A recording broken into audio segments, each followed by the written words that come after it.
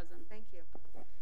Now open up to public participation. Any member of the public wishes to speak on items not on the agenda, you have up to 3 minutes. Please approach the podium, announce your name, and your 3 minutes will begin.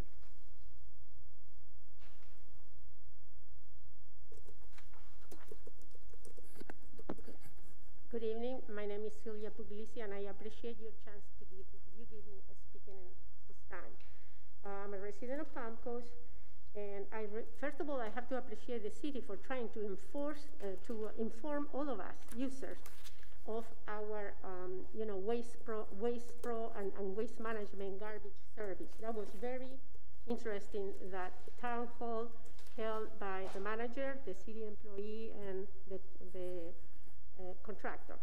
It was very interesting. Now, because the latest news that is of public knowledge of all the media and the city fining, rightfully doing, because the city has to hear both sides. Now, you haven't heard one side. You only heard the side of the complainer. So the city is right. They go and fine the contractor for not complying with the proper service, right? Now, I was surprised of that. I started contacting a lot of people that I know in Palm Coast of all the many years I live here, and I got on social media, and it happens that I found the greatest majority of the people of Palm Coast, like myself, we are very satisfied with the service we get now from Waste Pro, the same way we were satisfied with waste management before them. It is a less than desirable job that most of us are not willing to do, right? And actually, they are doing it pretty good, thinking that we are through a pandemic right now, and a lot of services been diminished for all of us. And all these years that we've been with Waste Pro, I have no complaints. We cannot expect our Waste Pro people to go and sweep the street, or some complainers, like said, they had 4 tires for a week there. We are supposed to call them if we are going to have tires disposed. We are supposed to call them for additional. I pay for my tires disposal when I change my tires. I pay for my appliances to be hauled away for a little fee when I change appliances. All those that get them for free from our contractor, at least they should know that they have to call them and make an appointment for that. If they don't get picked up, they bash these workers and they bash our service. Honestly speaking, we are concerned, many people, myself, somebody that is here present as well, that we have a great service, and we don't want to be changed to get an increase at this point, because already our utility, water, sewer is pretty high. And most people are going to have a hardship to pay for a higher fee. So honestly speaking, I'm talking on behalf of our Waste Pro, many people, many online, and our Brad West knows, she saw my posting online, are for it. So I appreciate if you can comments. Next speaker. Keep them. Thank you.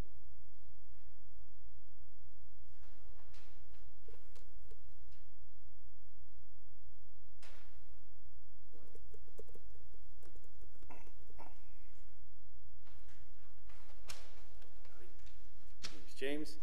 A couple of things brought to my attention.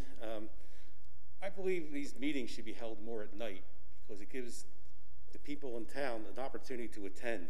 People still work during the day. They have other commitments. This gives us more voices and chance to express their concerns, just like that Slowway issue last month. We had more information about what was the problem with that. People need to be here to be able to express their concerns and issues with these projects. During the virtual town hall meetings we had, I submitted questions and comments every week, and so did other people, and none of them were ever read. So this stuff gets overlooked and ignored if people aren't here in person to face you folks and tell you what's bothering us or what needs to be corrected, or we'd like to have corrected, actually. So this would be a great way to just more meetings at night to have more people attend to express our concerns. And one of these examples, I understand, is the city seems to love to spend our money. And they wanted to spend, what, $200,000, $400,000 on a sign over the I-95? And yet it was knocked down. But you know, we spend millions of dollars on 2 traffic roundabouts that are dangerous. We could have done a lot less, but not better, with just a couple traffic lights. Because those tight turns are tight, trucks are running over the curb, and they're squeezing cars out going around those turns. So that's ridiculous. And I understand we're trying to spend millions and millions on pickleball and tennis court renovations. If they want to do that, let that not be on our dime. Let that please be let them do it through private donations or fundraising. We still have a lot of retired people. Taxes are going up. We don't want to pay for it. We are the majority. We don't need that stuff. Put that money to good use, like installing more street lighting, repaving the streets, retrenching one of the swales that are still in bad repair and flat, maybe helping some of the food banks. And it would be probably a nice idea to have some kind of indoor activity game center for youth and families to keep these kids off the street instead of breaking into cars. So, thank you. Thank you. Next speaker.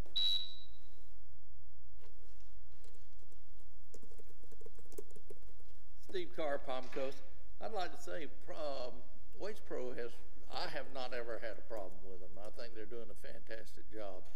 I would think it would be better for us to not spend extra money on automated part of it and use that money for the public works area. Also, I'd like to thank the city manager Morton for meeting with me and listen to my concerns about the traffic on Florida Park Drive. And he has taken an interest in it, and I'll be waiting to hear from him when he's formulated his opinion about it. Also, the speeding on Florida Park Drive is still a problem. It's like every day. And I know the sheriff's department's been out there, and they do tend to slow down while the sheriff is there. But as soon as he's gone, it seems like somebody raised the flag and said, "He's gone!" Zoom. So anyway, that's the issue that stays on Florida Park Drive. It's just a lot of speed. And I want to thank y'all for doing a great job. Thank you. Your comments. Next speaker.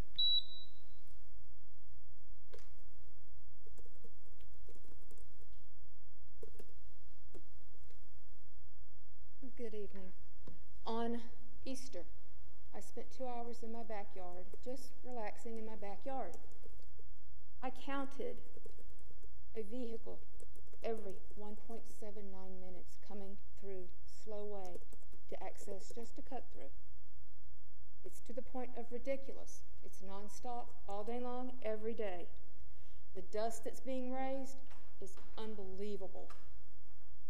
Also, on the March 16th meeting, when another resident discussed her mother and her golf cart, the mayor reiterated that golf carts are not legal on the city streets. At 5:27 p.m., I took this picture. This is on County Road 325, but I witnessed her go down slow drift turn and turn onto Slowway. So it's blatant disregard of city laws. This needs to be corrected. It needs to be corrected immediately.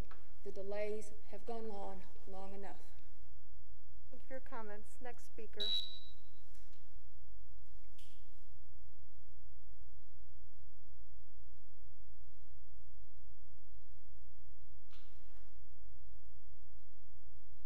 Hi, my name is Monique Durso. I'm here today, which I'm sure is not a popular subject, but it's about our mask mandate. Our governor lifted the mask mandate, which I'm sure he consulted with his health officials before he did it, and we're still wearing masks. And there's a gentleman that he invented, I'm bringing this up because this is relevant, the inventor of the PCR test is Kerry Mullis. He said this test was never meant to detect free infectious viruses and not to be used as a diagnostic tool, which is where we stand today. We use it as a diagnostic tool. We found out recently in January that labs are running these the cycle threshold at around 40, which gives you a higher false positive for the virus. So they've said that needed to be lowered, which was, it's supposedly around 25 or so. and I have all this information. I put copies and references and everything in my paper that I'm going to give you. Just to give an example, Elon Musk had 4 tests done in one day. 2 came back positive, 2 came back negative. So that goes to show how this is a good example that the PCR tests are giving false positive readings. And that's what we're using to say, okay, well, we have all these cases, and we're counting maybe even asymptomatic people as cases, and that don't really have COVID per se, well, they have COVID, but they're asymptomatic. And we know now by the CDC has confirmed that people that are asymptomatic have a very low risk of transmitting anything. So with that being said, I've also attached here, per OSHA, NIH, the CDC, prior has documented, and I put the partial quote from it because I didn't want to take up too much time, that the birth of the mask came from the realization that surgical wounds need protection from the droplets released in the breath of surgeons. The only mask that protects you from a virus is the N99 and the N100 masks. So, other than that, and also dentists have come out and said that they increase tooth decay, candida growth, and gum disease from wearing these masks all the time. Healthy people should not be wearing masks, and we should have the right whether we want to wear it or not. And there was a Danish study as well that for you guys to look up, was done in November 2020, a controlled study that showed masks do not protect you. It's like wearing a chain link fence on your face because the virus particle is so tiny. Thank you for your comments. Next speaker, Should I leave the copies that I made up? Just give it Communications to you. Officer, please. Thank you. I put 6 in there. Thank you.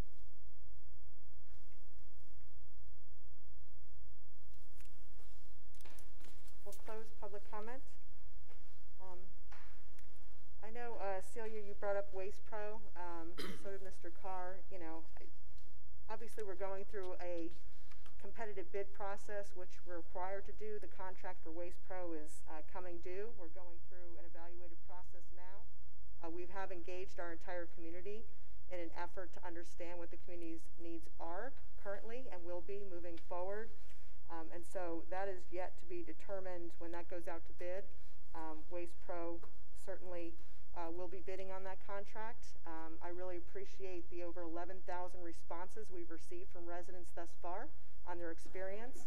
And the majority of residents certainly have indicated that Waste Pro has been a good provider for them. So that will be considered and included in the proposal as well. So thank you for your comments. Appreciate the other commenters. Sorry, sir. Appreciate the other commenters. As far as a slow way, I'll let Mr. Morton address that comment either now. I know you address the commenters at the end as well. Thank you. Madam Mayor? Something over here. I think it's the appropriate time. The reason why I'm saying it's the appropriate time is basically answers. I know, but our rules and procedures do not allow council during public participation. No, they don't. Thank you. We'll now move forward to the adoption of the minutes of the approval of March 16, 2021 business meeting. Is there a motion? I'll make the motion. I'll second it. Moved and seconded. All those in favor, please say aye. Aye. Any opposed? Seeing none, it passes unanimously. Proclamations and presentations. Agenda item number 2 is a proclamation, April as Child Abuse Prevention Month. Vice Mayor Branquinho, you'll be presenting. Absolutely. I'd ask everyone receiving the proclamation to please approach the podium.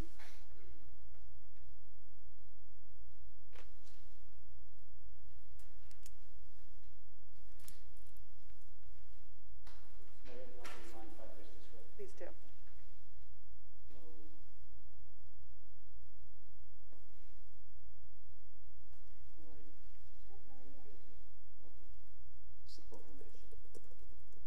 Whereas for the bright future depends on healthy and development of its children, and whereas at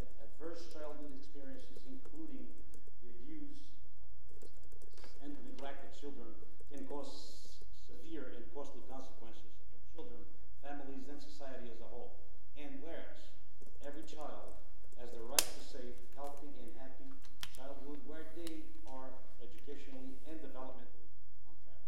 And whereas research shows that parents and caregivers who have support systems and know how to seek help in times of trouble and more resilient and better able to provide safe environments and nurturing and experiences in their child.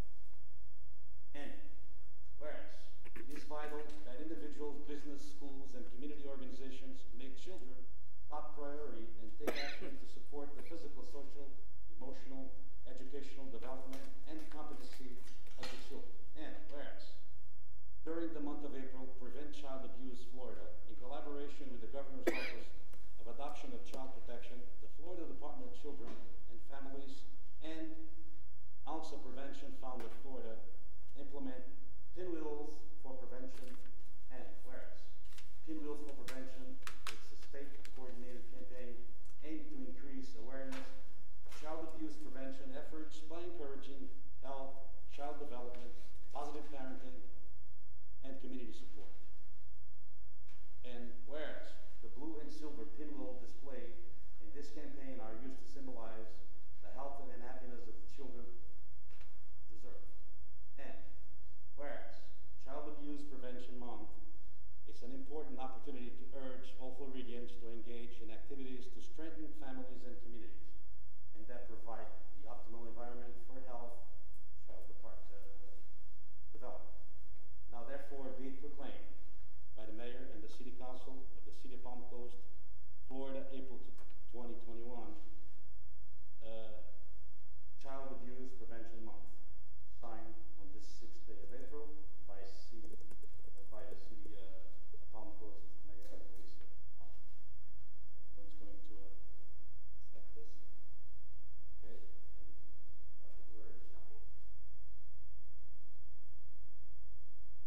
April is Child Abuse Prevention Month, a time to celebrate the good things that our communities do to promote healthy child development, support families, and help prevent child abuse and neglect. It only takes one positive, caring adult to build resilience and make a lasting positive impact in the life of a child. Everyone can help make great childhoods happen. Thank you. Thank you so much. Thank you. Thank you. We'll now read a proclamation declaring the month of April as National Mayor's Challenge for Water Conservation Month. Councilmember Branquina will be presenting. Our communications director will be receiving the proclamation. I'm sorry, Barbosa. I'm sorry. I'm really looking at you too. I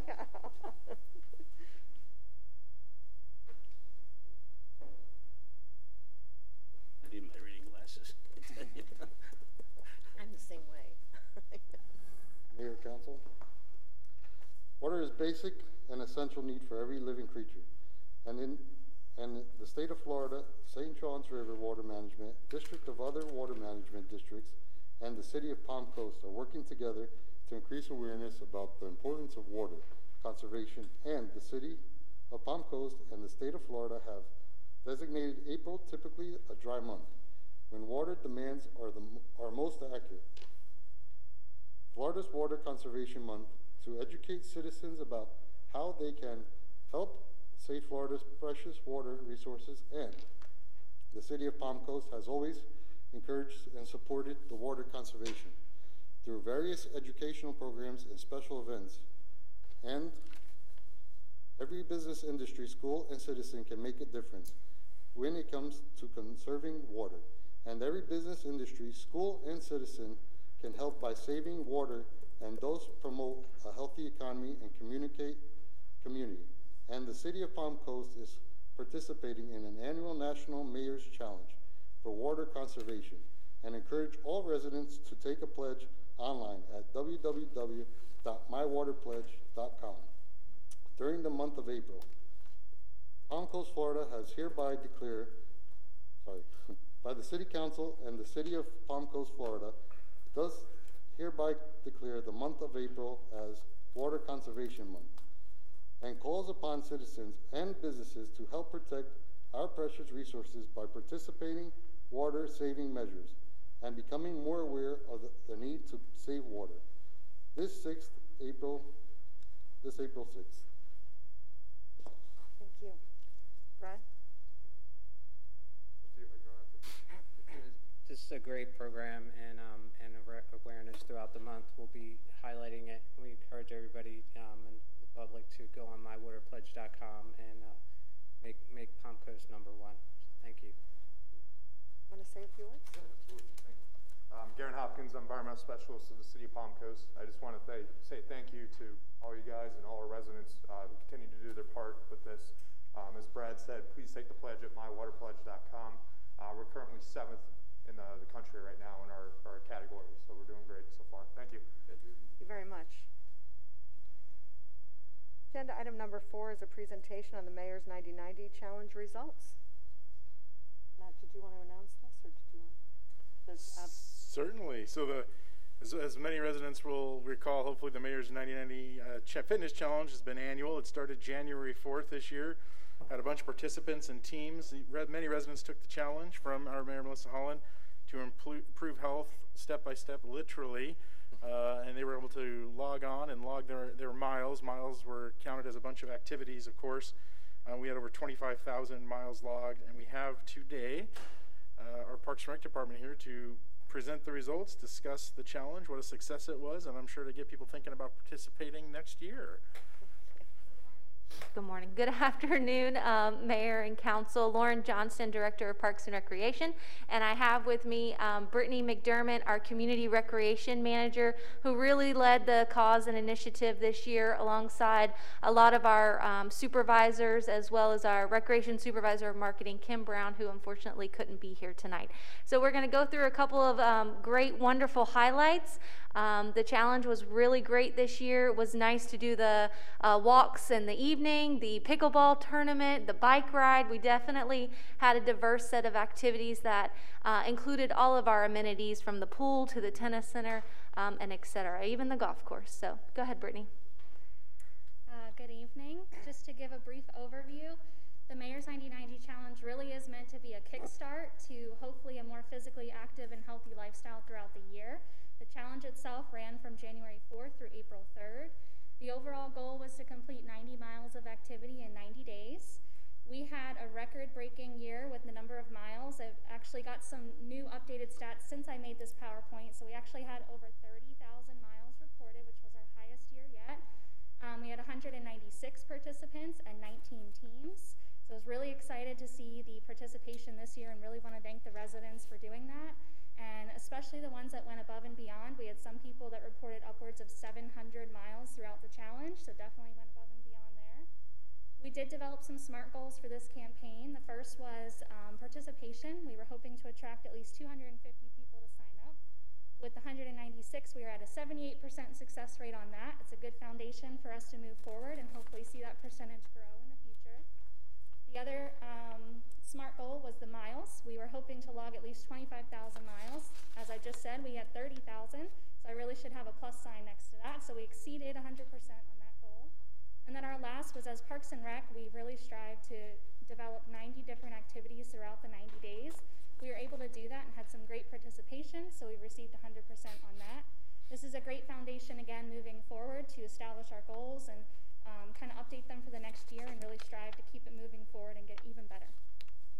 So again, some of these stats have been updated since I made this PowerPoint. So we had 196 participants actually. And then residents had the opportunity to enter either miles or minutes of activity. Some of our activities are hard to track miles, like yoga and weightlifting. So we worked with our IT department and got an algorithm put into Salesforce where you could actually enter in the number of minutes of activity, and 15 minutes would automatically equate to 1 mile. So that is how we got the exceeding of 30,000 miles. As you can see, in previous years, it's continuing to be a trend that running and walking is the most popular activity that is reported. We attest that to our beautiful Parks and Trails system. Our residents love to get out and explore our trails, so we're seeing that through these numbers getting reported. And then we are very excited this year to enhance the Teams feature. This was feedback we'd received in previous years that people really wanted to do this with their friends and their family and to be able to actually put a team together. So again, we worked with the IT department and got that enhanced this year where you could actually go in, make your own team, create whatever fun name you wanted, join all of your friends and family onto your team, track the miles, We even had a team leaderboard, so that was really exciting to follow as well. And we ended up with 19 teams participating this year. We're very much looking forward to seeing that number continue as the years go on too. One thing to mention, we also had an city department competition, and 3 of the 5 teams on the top leaderboard were city departments. So finance, stormwater and engineering, and public works. So speaking of teams, this campaign truly was a team effort, both internally and externally. We had lots of different staff from other departments participating. We had every director led a walk each week with the mayor and other council members. We had other city staff lead their special programs. So, for example, we had Carol, our urban forester, lead a nature walk out at Long Creek Nature Preserve. We had Jordan in the community development department, who's also our registered Gopher Tortoise agent, lead a Gopher Tortoise walk at the waterfront park. Those were very popular and well received. So it was exciting to see other staff get involved too. And then of course Parks and Rec is very diverse. So we had something from every angle: golf, tennis, athletics, aquatics, seniors, youth, teens, you name it, we had it. The 90 different activities throughout the 90 days. And then of course we can't go without thanking our community partners. Advent Health and Palm Coast Observer were both sponsors, and they actually led their own programs as well. Advent Health led a really successful Zumba event at the community center, and Palm Coast Observer led some really nice fitness walks, so that was very exciting to see that participation. And then also included in our Be Local, Buy Local initiative, of course, we had several local businesses that really supported the campaign too, so we just really want to thank all the different city staff and community partners for making this happen. And then, of course, like I said, this is meant to be a kickstart to a more physically active and healthy lifestyle. So we really want to encourage our residents to keep moving. Parks and Rec already has our whole summer activity schedule out, which is through August. There's plenty to do. So please look at Palm Coast Connect. We have our activity guide linked there and all different kinds of fun things that can keep you moving throughout the year. And thank you very much for your time. Thank you both. Thank you for your entire team. It was an extraordinary effort by everyone. And obviously the purpose of this entire initiative is to keep our community healthy, moving, understanding the incredible amenities that we have right here in their backyard. So great participation, and really applaud your efforts. Thank you. Okay, Council, I'm going to recess the City Council and convene the State Road 100 Corridor CRA Board. Agenda item number 5 is State Road 100 Corridor CRA Resolution approving the contract for purchase and sale of the Smiley property located at 33 Giroux Street, Palm Coast, Florida. Thank you, Honorable Mayor, City Council. This was heard by you at the City Council workshop of February 9th, 2020. There have been no changes to suggested items other than we did a environmental analysis. This is part of the direction of the CRA board for continued acquisition of properties in 2 targeted areas within the CRA. Those acquisitions specifically at owners willing to sell at the appraised price. That is what we are considering tonight, is the purchase at the appraised price, or appraised value, excuse me. We do have Virginia Smith here for any questions you may have on this item tonight. Council, any questions or comments? None. Any member of the public wish to make public comment on agenda item number 5, please do so at this time.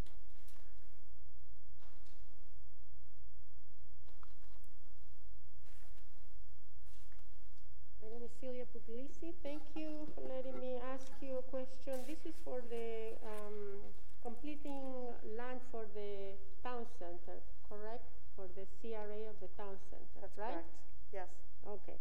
Now, when we purchase that, Mayor, is that purchased with residents' tax monies, or is that purchased with the tax revenue from the CRA that is only to stay in the CRA for a number of years? I think we still have 5-7 years for that. You can complete your comments. I'll answer your questions. This is my question. That's all. Thank you. If we have 5 or 7 years on the CRA, and if this is purchased with residents of Palm Coast money or with money from the CRA, that does not contribute to our taxes. Thank you. Thank you. Next speaker. Close public comment. Mr. Morton, can you answer that question, please? Yes, so the purchase is in fact with funds from the Community Redevelopment Agency. There's actually an item designated in there for capital purchases or capital acquisitions. And yes, we still have several years left on the CRA before those tax incentive provisions that the city enjoys now would expire. Thank you. Council, ask for a motion. Make that motion. I'll second it. Moved and seconded. All those in favor, please say aye. Aye. Any opposed? Seeing none, it passes unanimously. Now adjourn the State Road 100 Corridor Community Redevelopment Agency Board meeting and reconvene the City Council. Move to resolutions. Agenda item number 6 is a resolution approving Point Grand Apartments Master Site Plan application. Thank you again, Honorable Mayor. Mayor, Council, if I'm sorry to interrupt, this is a quasi-judicial matter, so if there have been any ex-party communications regarding this matter before this evening, those should be disclosed at this time. I've had none. Communications whatsoever. None. Thank you. Thank you. Mayor. Sorry, thank you. Thank you again, Honorable Mayor, City Council. We do have an application for a master site plan for Point Grand Apartments, a proposed 300-unit multifamily community located on the northwest side of Pine Lakes Parkway, north halfway between Palm Coast Parkway and Northwest Belterre. The property's existing zoning is multifamily, or MFR2. We do have planning, specifically Bill Hoover, to introduce and present this item to you tonight. Good evening, everyone. Point Grand's, it's a multifamily project located on a 157.5-acre site on the northwest side of Pine Lakes Parkway, and it's about halfway between Belterre Parkway North and Palm Coast Parkway Northwest. The development area is only a small portion of the site. It's 34.64 acres. You can see it's located on the sort of the eastern portion. They're proposing it for 300 multifamily homes. Since this master site plan has over 100 homes in it, it becomes a Tier 3, which requires a review and recommendation by the planning board before coming to the City Council for final review and determination. You could see the overall site has 2 designations on the future land use map. The light gray area is conservation. The red area, including the development area, is mixed use. To the north, you can see a royal blue area. That's institutional. And then to the west of that, in the crosshatched area, is DRI, mixed use, and then more conservation further to the west. To the east, there's some mixed use, or northeast, I should say. That's where the Pine Lakes Apartments is located, directly east of this site. It sort of fronts on Pine Lakes Parkway. The yellow area is all residential, and as you go to the south, you can see more residential and mixed use, and then to the west we have we have mixed use and conservation. This is the zoning map. The subject property, including the development area, is all MFR2 in the brown, which stands for multifamily. 2, which are higher intensity. The COM2 area is about 400 feet deep and runs along the north side of Pine Lakes Parkway. To the north of the site in the blue is Master Plan Development, or MPD. You can see a little bit more directly east of the site where the Pine Lakes Parkway, or the Pine Lakes Apartments are. The gray area to the north is P&G Parks and Greenway. And as we get east and southeast of the site, you can see the gold area is Single Family Residential 3, which requires a 10,000 square foot minimum lot size. The burgundy area directly southwest of the site is high intensity commercial. I believe that's the High Cube storage area there. And further to the west is PSP, public, semi-public, in the light blue area. And additionally more COM2, which is our general commercial zoning district, and by far the most common commercial one we have in town. This is their site plan, and the north arrow in this case is in the upper right-hand corner, so it's at almost about 2 o'clock. You can see the buildings are located. There's 9 buildings. The buildings 1 and 2 are located on the southerly portion there between the 2 access points. So the project sort of wraps around the COM2 area there, or general commercial. That area is about 7 acres and it's about 400 feet deep. On the left-hand side of the main access road is another 4 acres of commercial. So altogether, sometime down the road, probably quite a few years, we'll have that commercial get developed. You can see the location of the Pine Lakes Apartments on the east of it. And then there's a lot of wetlands on the back of the site. So the site's going to be pretty well buffered. Additionally, the property owner has agreed that the COM2 area, the trees will be retained on there, which is will provide a nice buffer while construction is going on. In addition to that, it lets the landscaping mature around the multifamily buildings. The closest buildings to single family would be buildings 1 and 2.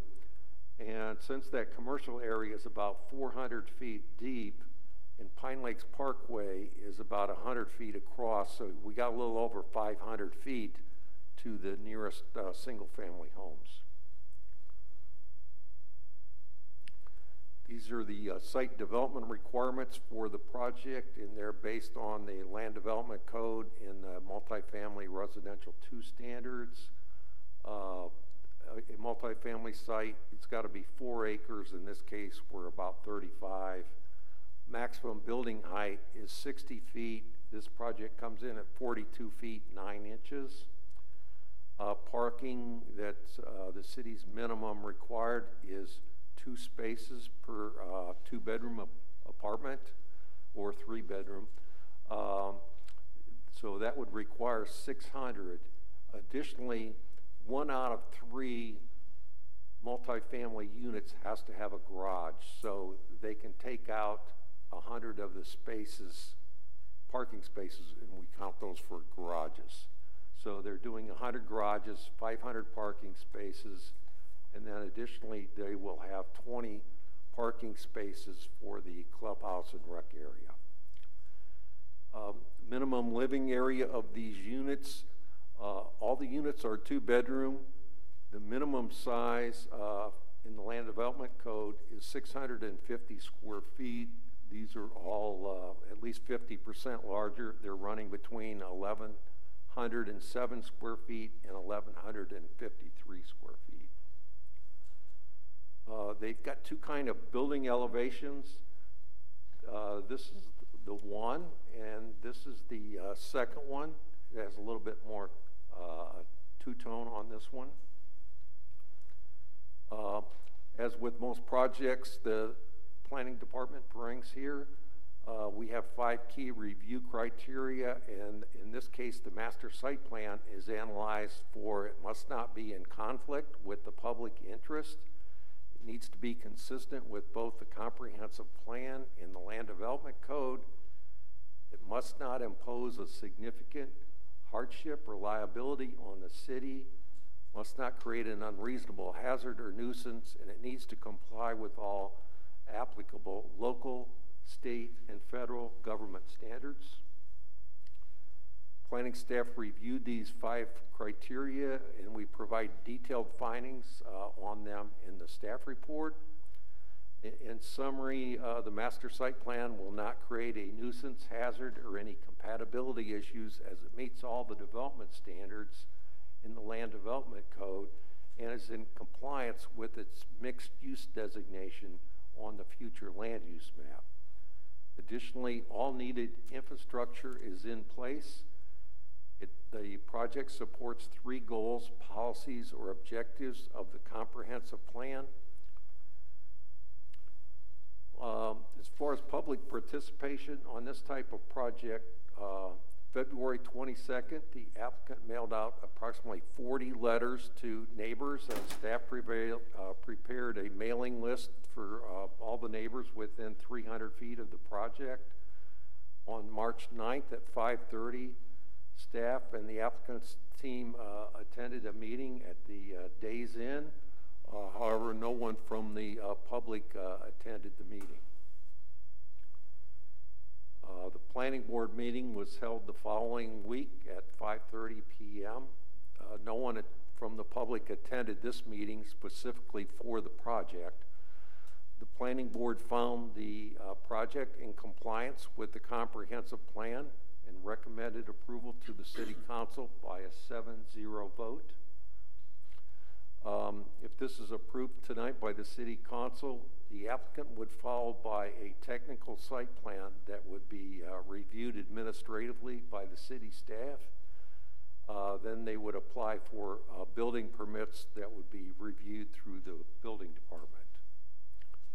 The Planning and Land Development Regulation Board found this project in compliance with the comprehensive plan and recommended approval to City Council for application 4633 Point Grand Apartments, a master site plan for 300 homes, so the developer may apply for a technical site plan that would need to meet all applicable development requirements and subject to 3 conditions. 1, for the technical site plan, the applicant's engineer shall provide vehicle use area calculations on the site and landscape plans. 2, for the technical site plan, the applicant's landscape architect shall provide shade and understory trees, each spaced at about 1 tree per 50 feet along the 2 shared entry drives as they travel next to the commercial areas on the landscape plans. 3, school concurrency shall be met during the technical site plan process. Bill, could you further explain school concurrency, please? I'm sorry? Could you further explain school concurrency shall be met during the technical site plan process? What exactly is school concurrency?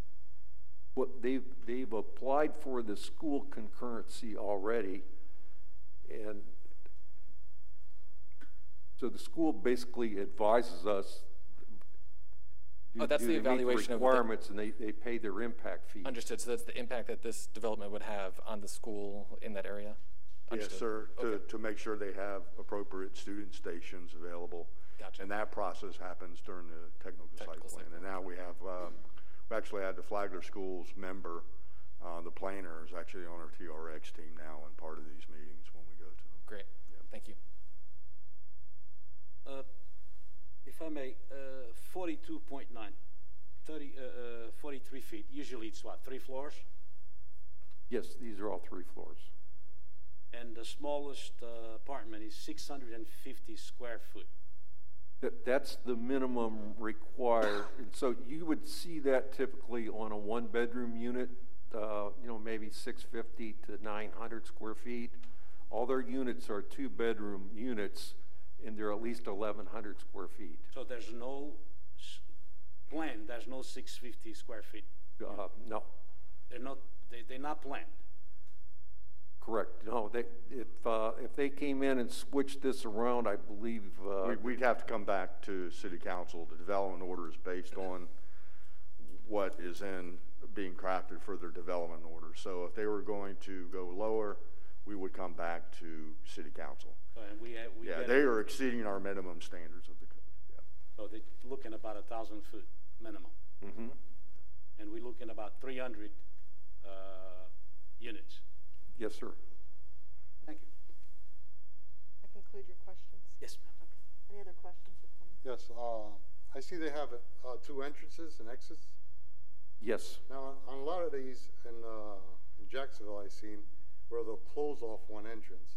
Is there anything for preventing them from closing off so we don't have all these cars going in and out of one entrance?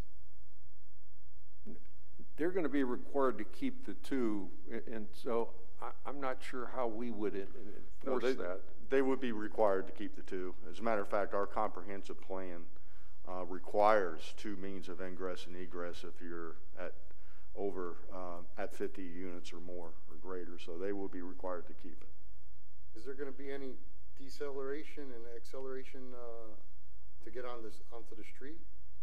Right, they're providing turn lanes out there. And another thing is, this is 300 units, so that's roughly about 600 people. What are we gonna do about the safety? I mean, we keep on building all these apartments, and we're not giving more deputies. Are we gonna have a problem one day with the security, with the safety of? I mean, Ma'am, you don't, no, ma'am, you can't, ma'am, you don't reach out, you cannot speak during this period, ma'am. Thank you.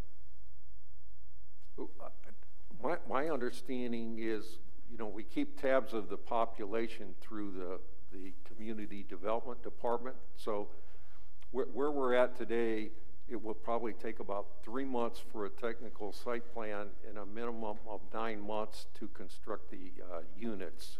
So I believe City Council bases the deputies that you have based on population. So if our population, let's say, grows 3,000 and it's 1 deputy per 1,000 is the rule of thumb, then you would fund 3 more deputies. No, sir, no, it's not. Let's not provide misinformation. Yeah, let me, you know, when we're analyzing our site plan, you know, we're looking at level services that are part of our land development code, such as, you know, transportation, traffic, level service for parks, service for water and sewer. When it comes to things like public safety and the sheriff's office, I mean, we are coordinating with the sheriff's liaison, providing information on our growth reports and providing that data to them. But what we are analyzing the site is based on our comp plan and the level of service, and making sure and ensuring that it meets our land development code. And at this point in case it does. As per the population that we have right now, the sheriff department is understaffed, and we're adding another 600 people here. So it's very important to me to understand if we're gonna, what are we gonna do about this? Because around the corner we have another 300 apartments going up. That's another 600 people. Are those roads gonna be able to handle all this? Is the safety a jeopardy? I mean, I don't want to turn this into like Newark, New Jersey. You know, I want to make sure that this stays safety and controlled. I would respond and say, you know, safety is a community priority, always has been. We have a great relationship with the sheriff's office. We have, in fact, provided deputies. You said we provided no deputies. We provided several last year. We provided 5 additional deputies per the contract. I'll remind the council that everyone in the city of Palm Coast pays the sheriff's department, just like everyone in the county does. On top of that, the city's paying an additional $5 million, so city residents pay more than county residents for public safety right now, considerably more, for an enhanced level of service. That enhanced level of service agreement is going to be going under negotiation. Bill was incorrect. We don't have a level of service identified. We don't have a call service volume identified. That's something we're looking into right now. And just to correct the other statement, the city doesn't build anything. He keeps saying we build. We don't build anything. We're responsive to landowners who own property and have development rights in the state of Florida. So I think the sheriff's conversation is going to continue. Crime has gone down 49% as a point of fact. Our average age is over 50, which is the metric that doesn't commit crime. So we're trying to come up with a long-term strategy that's fair to everybody, our fantastic law enforcement, our community ratepayers, to figure out what additional staffing could look like in the future. So again, with a 49% decrease in crime and a 65% increase in the budget at the sheriff's department since, I think, 2014, we're trying to find where that ground is of how we staff moving forward. I mean, people have told me about these new apartments in the town center. They're getting about 5 police calls a day. That's the only thing. Town center paid specifically for their own deputy to handle that level of service as well, just for information. That's why maybe we might need a deputy for this area. I know. You have to look. I don't know if there's a way of looking into it. If we get the sheriff department to look into it, I don't know what's the procedure here.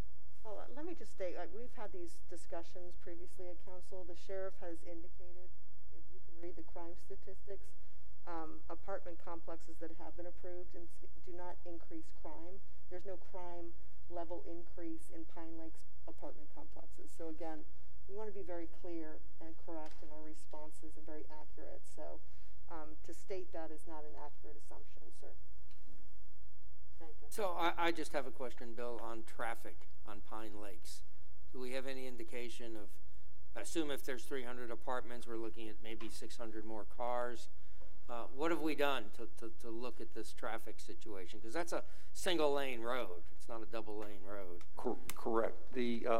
The level of service on that roadway is fine, and the city's traffic engineer did review a traffic impact study from the applicant's traffic engineer, and the applicant does have their traffic engineer, I believe, on the Zoom call if you want to ask specific questions to her. Well, they also have a presentation, but to answer specifically, you know, every time we go through a site plan analysis, we require a traffic study, okay? And then that's done by a professional engineer, a traffic engineer. That's submitted to the City of Palm Coast, and that's analyzed by our traffic engineer to ensure that any increase in trips will not cause a decrease in the level of service for the roads, okay? And not only analyzing for turn lanes, but making sure that it maintains that level of service. This study has not been done yet? Yes, it has. It has? Yes. Are we going to see it? The applicant has a presentation, and they have their traffic engineer that's online, and they can elaborate during their presentation. I think that would be appropriate. Thanks. Mayor. Yes. Does that conclude your questions for now? Councilmember Barbosa, does that conclude your questions? Thank you. No other questions before I ask the applicant to present? Yes, the applicant.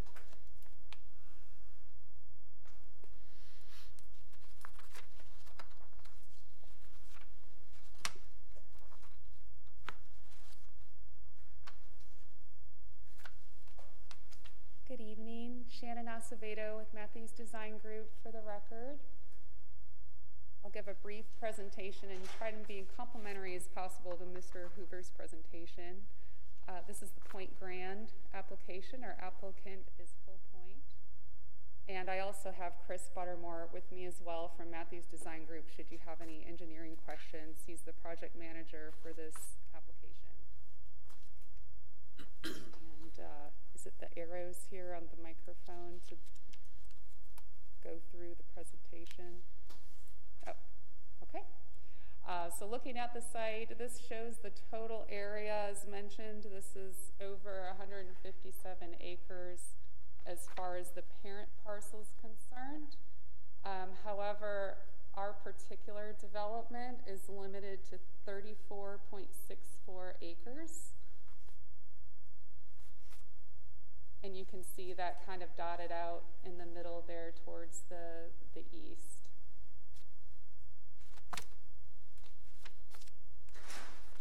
And as mentioned earlier, there's an expansive buffer around the development. You also have Pine Lake Apartments immediately adjacent, large buffer to the north and also to the south. And this just kind of gives you an idea of the development and how it's compatible with the area.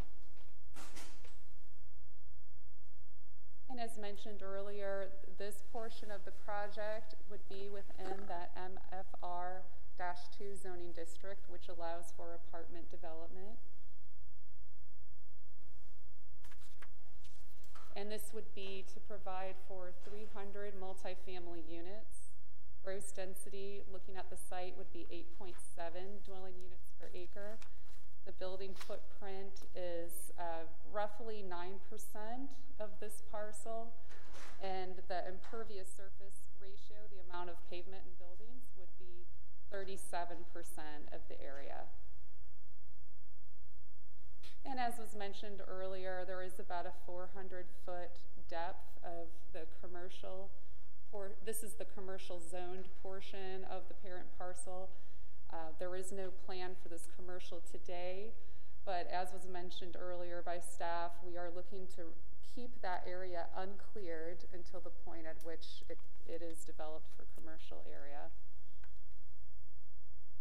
And this is just to kind of give you a general idea of what it looks like. So this is that buffer. We're looking now towards the commercial area that would be 400 feet from Pine Lakes Parkway, and then the Point Grand Apartments would be behind that.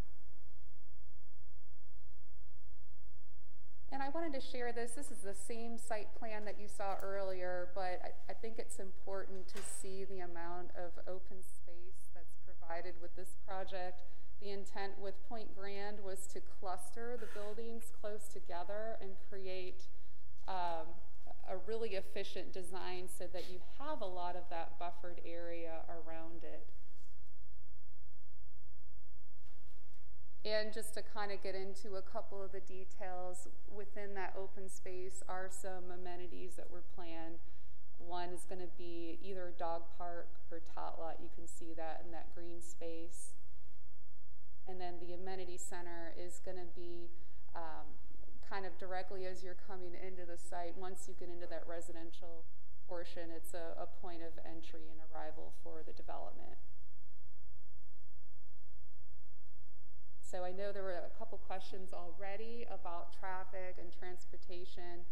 This is looking at full access driveways from Pine Lakes Parkway, and you can see the main access. It's got that sort of boulevard feel with the green space in the middle and the roundabout as you get into the residential. That's going to be the main access, and there is another secondary access, as you can see, further east, about 850 feet apart.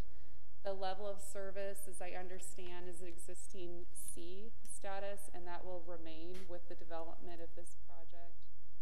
And along with that, there are turn lanes to be provided. This is to allow for more fluid traffic patterns so that there's not negative impact with the development of this project. For safety, I'll just mention, working with our transportation engineer, there was an identification of a mid-block pedestrian crossing. You can kind of see it. It's a little bit faded there in white, but it's kind of a little bit off to the side from Brookside Lane, and so we're looking at maybe moving that over in alignment with Brookside Lane for safety reasons.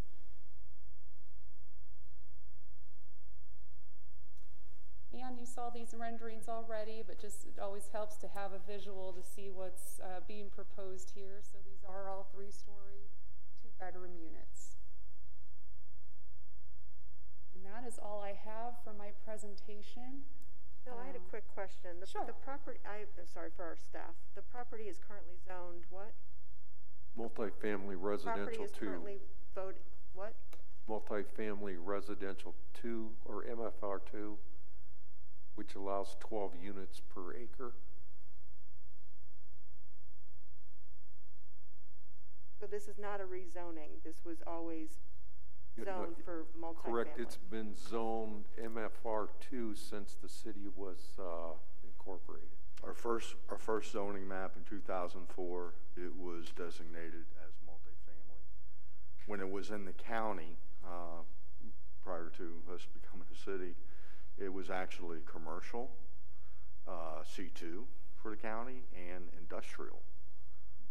So when that came over to the city of Palm Coast, 2004, during our first zoning, it was frontage was rezoned to commercial, and then that was rezoned to multifamily 2 in 2004. Are these just regular apartments, or are they luxury apartments? These are regular apartments, and the idea is that this will be an added workforce housing for, things like police officers and teachers, and not deed restricted, but apartments that would be a good value add and option for residents moving to Palm Coast. So did you say they were market driven? Yes. So they are? Yes, not deed restricted, but the intent is for them to match a price point that the majority of people could afford. It is just personal experience, but to share with the council that this does hit a sweet point for the 2-bedroom units that are about 1,100, 1,200 feet big, that are not the single bedroom units that some people are looking for, but the 2-bedroom unit seems to be something that our inventory in Palm Coast seem to be lacking just from people that I've spoken to. Might be too soon to ask, but do we have a projected range on the price of rentals? I don't have an exact range. I believe our client may be on the Zoom call if we want to try and ask that question directly.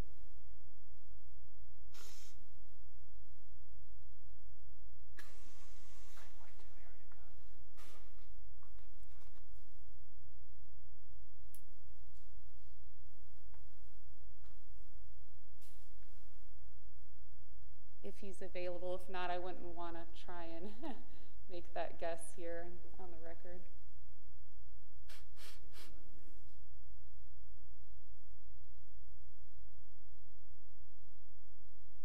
Do they know they're unmuted? You want to ask? Vasa Kate, if you're on the line, there was a question about the range of price points for the apartments.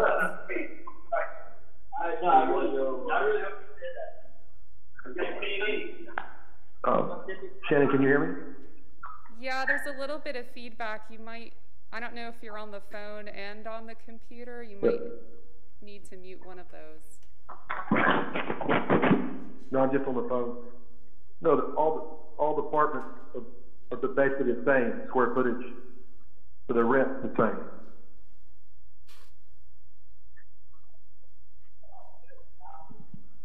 What was his response? Could you repeat that? There was a question about if you have a range in mind for the price point. Oh, it'll just be market driven, market rate, but all the apartments are exactly the same, so all the apartments are priced equally. Okay, so it sounds like we don't have an exact number that we can share. The only difference is the first, second, it's ground floor, second floor, and third floor. You're labeling it as workforce housing, so that's why I'm asking for a range. I don't even know what a definition of workforce housing is. Without that, I lived in the Soviet Union for a year. I can tell you what workforce housing means to me, and it's not this. So a range would be nice. Vasa, do you have a maximum in mind that you're thinking for these apartments? I think the range would be around $1,100 to $1,300. Okay, thanks. Any other questions, council? Any member of the public wish to make public comment on this agenda item, please do so at this time.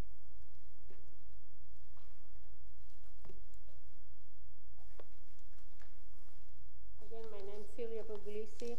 I just had yesterday a former neighbor of ours on the Palm Harbor area. She had to move to Pine Lakes area a year and a half ago because her mother came to live with her. She needed a bigger house. And this is very nice people. And she sent me an email yesterday. And she said that the traffic in Pine Lakes Parkway is horrible. They are awakened. There is, I haven't driven there. There is a need for a red light on Winfield Drive, in the corner with Pine Lakes Parkway, whatever. And she said that they are awakened by traffic, and also the motorcycles, incredible noise, and the traffic comes very fast, very dangerous in Pine Lakes Parkway, and a lot of traffic. So I'm asking the city, please, to really think about all this growth and how our services are going to be funded. With the sheriff department that says now that they don't have enough people for Palm Coast, and the city is trying to really work with him and talk about it. But meanwhile, the residents, we are affected by all this traffic, Mayor. Really, the traffic is incredible in Palm Coast Parkway, in all our residential roads, the speeding, it is really bad. And with all this growth, I don't know where we're going to end up with, because I don't think, honestly speaking, we have enough wide roads for what we need. And the growth is incredible. So she's concerned about the apartments coming that she read about this project.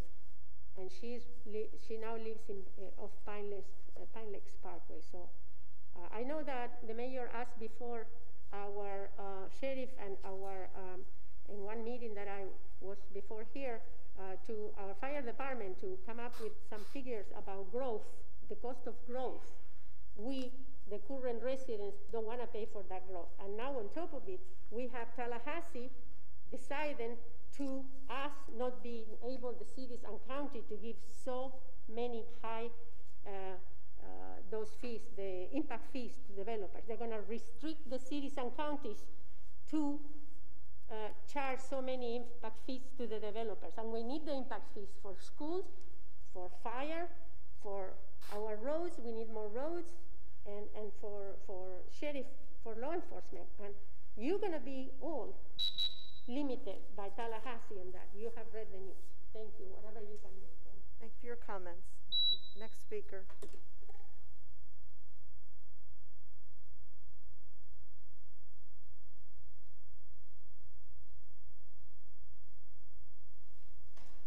I'm Carol Brassfield. I'm from us. I'm just concerned about the job market here to support these apartments and families that are going to be living there, because I'm not seeing any new businesses or big businesses coming here. And then that adds to more traffic if they have to commute from one St. Augustine